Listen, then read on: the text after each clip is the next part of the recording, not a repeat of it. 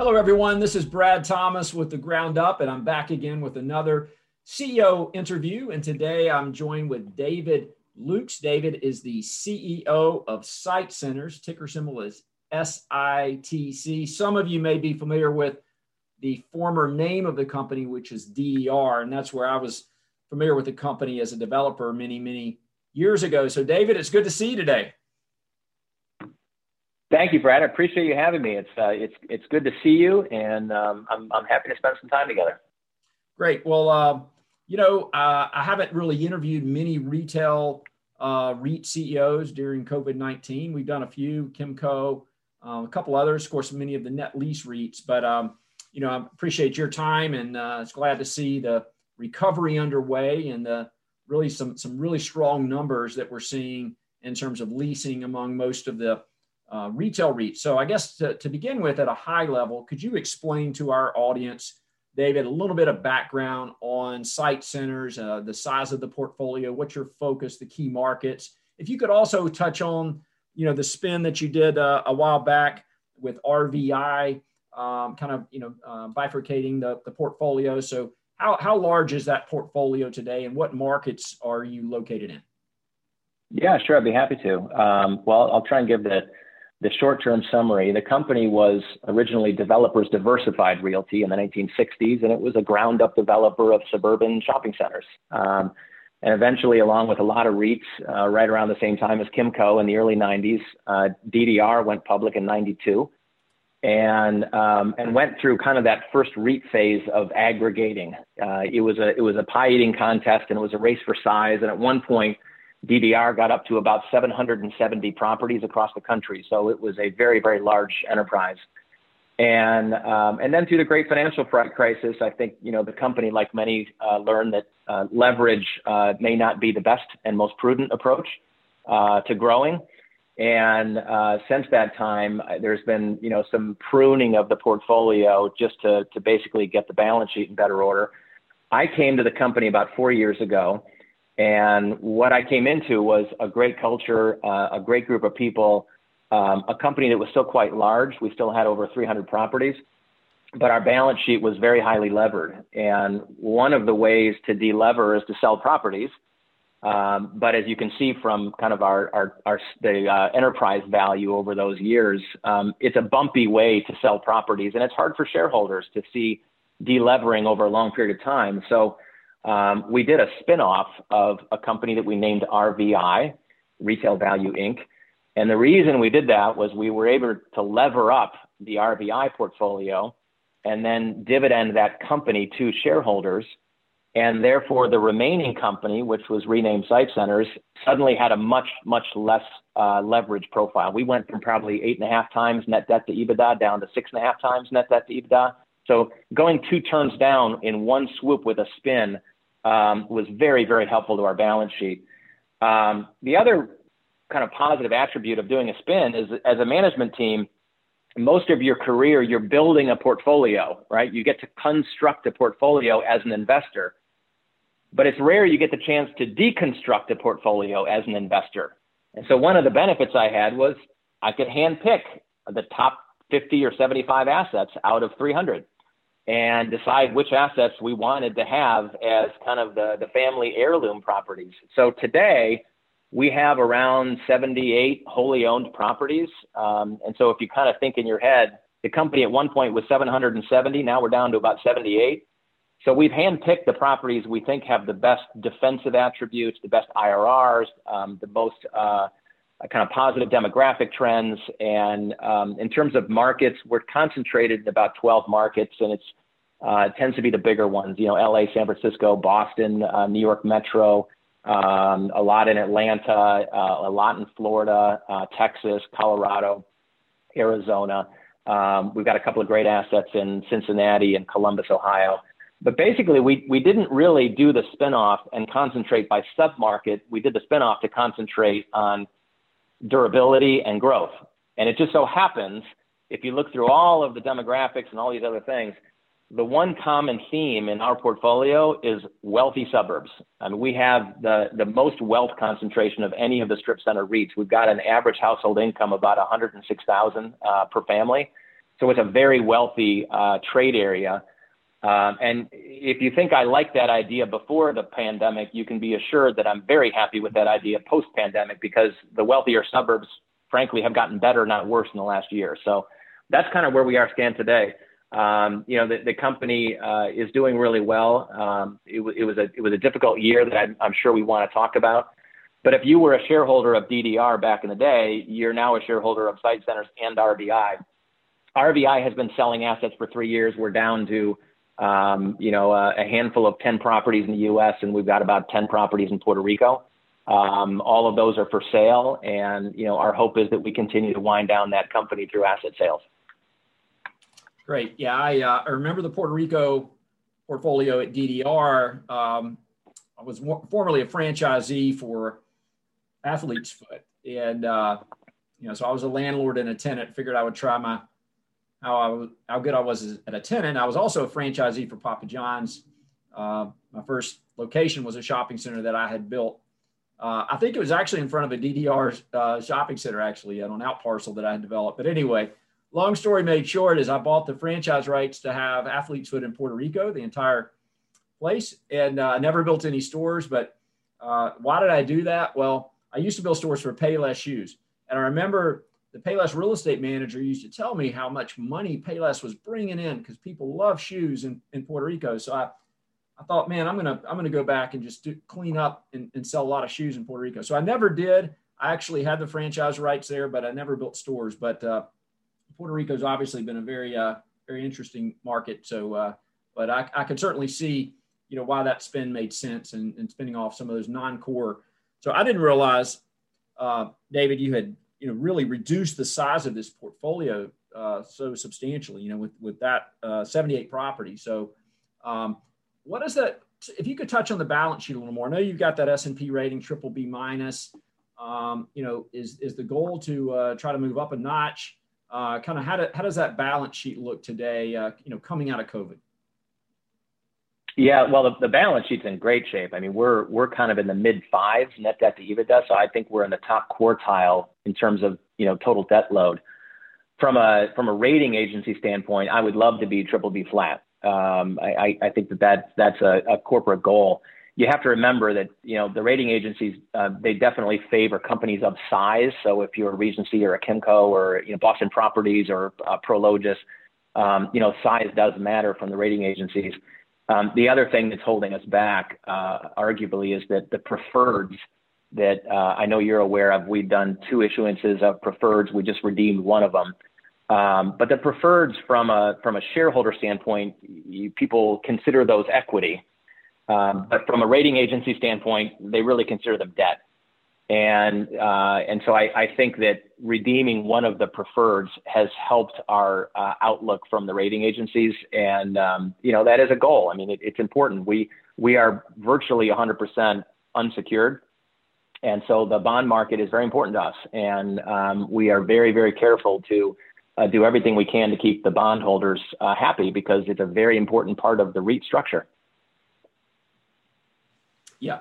And in terms of the dividend, so can you kind of walk me through, looks like right now, make sure I'm correct with the numbers, looks like 44 cents a share, at least what I've got on my screen, annual dividend. Is that still intact? And kind of, can you talk about, how did you do during the COVID situation, and how is that dividend, kind of coming back through COVID? Yeah, well, I guess, first of all, to me, dividend policies in the REITs have gone through a couple different phases. There was a phase early on when, 15 years ago, most of your shareholders were individual investors, retail investors, and the stocks tended to trade, a lot on the dividend growth and the durability. I personally think that's changed a little bit because most of the shareholders are institutional now. And while the dividend is definitely important, and it's also a requirement of being a REIT, it's also returning capital to shareholders, which means your retained earnings are less, and it's harder to grow organically when you're putting all of your free cash flow out in the dividend. So many companies, including ours, are being very prudent about what is the right dividend policy. And I think boards of directors, including ours, talk a lot about what's the right dividend policy. We're kind of targeting 70 to 75%, payout ratio, which you could call historically conservative. I would call it appropriate. The reason the dividend is hard to figure out on SITE Centers, if you look at your chart, is that, we delevered, we did a spin, we hit a pandemic. There's been a lot of lumpiness along the way. The better way to look at it is our press release, which we put out on May 11th, which basically set our first quarter dividend at 12 cents a share. And that was after suspending the dividend for a couple of quarters during the pandemic, again, just to be financially prudent. It's hard for me to kind of rationalize drawing down your line of credit at the beginning of the pandemic, which most companies did, and at the same time paying your dividend. I mean, to me, it seems a little silly. You're basically levering up to pay your dividend. And what we did is suspend the dividend just so we made sure that our balance sheet was in order. Once the collections showed in the fall that they were really coming back, that's when we reinstituted the dividend. But we did it in a way that recognized that collections were not back to 100%. So our fourth quarter dividend was a little bit lower. Our first quarter dividend went up 9%. So we're at 12 cents a share for 1Q. And I think what we communicated on our earnings call was that the dividend payout ratio is targeting somewhere around 70 to 75%. But that right now we're simply going to look at the current cash flow and set the dividend on that. And if cash flows go up, then the board's going to have to reconsider whether that dividend should remain flat or whether it should grow with earnings. As of today, it sure feels like there's a lot of tailwinds in the sector. And I think a lot of companies are going to be looking at their dividend policy over the next 3 or 4 quarters. And so as an investor, you probably are thinking to yourself, I'm not sure how 21 is going to look, but towards the end of 21, you're probably going to get a better idea as to what 22 and beyond look like from kind of an ongoing policy. Yeah. Well, I want to also, if you don't mind, touch on RVI. I was looking at that screen, and I'm still seeing a dividend yield of 6.7%. But obviously, you mentioned they're winding down this business. I see a market cap of about $360 million. So how does that translate to dividend there? I know you're continuing to sell off the properties and monetize those, really get to a liquidation event here. So how do you address that dividend for RVI today? Yeah. All right. Well, first of all, they're totally separate companies. They have separate boards of directors, separate dividend policies, and RVI does not give forward guidance because RVI the business plan is to liquidate, so we don't give guidance. Right. The dividend for RVI, if you look over the past 3 years, it has been completely based on the taxable requirements. And the taxable requirements, as you know, are taxable net income. So it depends on which assets are sold, what their tax basis was. And so the dividend coming out of RVI has been lumpy. It's not like a traditional REIT where you set a dividend, you hold it and grow it a little bit over time. It's almost the opposite, where as the company shrinks and whatever is sold, that's what's dictating is the federal requirements for the dividend. The other complicating factor of RVI's dividend is that we have been issuing the majority of the dividend in scrip and not in cash. Okay. And the reason is that the company has a large CMBS debt. It's got a piece of preferred that SITE Centers owns, and the company is doing all they can to pay off their debt before they really start pushing most of the cash back to shareholders. So it was never really intended to be a dividend stock. It's more of a liquidating stock where if you're an investor and you think the properties are worth X and it's trading at a number that's smaller than X, that's how most of these hedge funds that are trading in that stock are looking at it. Good. Yeah, that makes sense. And I'm just really inquisitive about it because we've seen, as you're aware, one recent example of Realty Income and Very, and they're going to spin off their office, propose to spin off their office properties, the combined company, Very and Realty Income, into a separate office REIT. Similar structure, but at any rate, but they're going to continue as an ongoing concern. Whereas, your company RVI is really looking to complete this liquidation. And I guess back to SITE Centers, I've got to just ask you really one last question, David, and I'll let you go. We did also see some news recently with Kimco and Weingarten. how would you, I guess, characterize your growth? How are you going to grow going forward? Are you in a position to be more offensive these days, kind of coming out of COVID in terms of acquisitions, development, redevelopment? So kind of how would you kind of sum up the growth story for Site Centers? Yeah. Well, first of all, just on a sector-wide basis, I've been in this industry for a long time. I have never seen anything like this. The operating environment went from really bad to being the best in my career. There's no question that in 25 years in this business, I've never seen so much demand for space. It's absolutely unbelievable. We leased 2 million square feet during the pandemic. The first and second quarter were huge numbers. New retail concepts are being announced by multiple different retailers. There's store unit growth. The retail sales are high. Lots of people are moving to the suburbs. A lot of those people have more money than they did a year ago. And it sure looks like a large percentage of our culture is going to work from home in some way, shape, or form. And if you're home one day a week, you're near your shopping center 50% more than you used to be. And the retailers have figured this out. So from an operating standpoint, even just look at one of the key metrics I love is you're leased but not commenced. In other words, you've signed a lease, but they haven't taken occupancy and paying rent yet. And what it indicates is, where is occupancy going? Right now, we're at over 400 basis points of leased that haven't commenced yet, which means occupancy is going up. And when you're in that situation as a company where occupancy is going up, rents are going up, demand is going up, and there's no new supply because nobody's building shopping centers, it's a very good time to be allocating capital externally, which is why I'm glad that we've got a good balance sheet. We've got a large line of credit. We just did an equity offering a couple of months ago, so we've got capital. Our dividend policy is pretty conservative, so we've got free cash flow.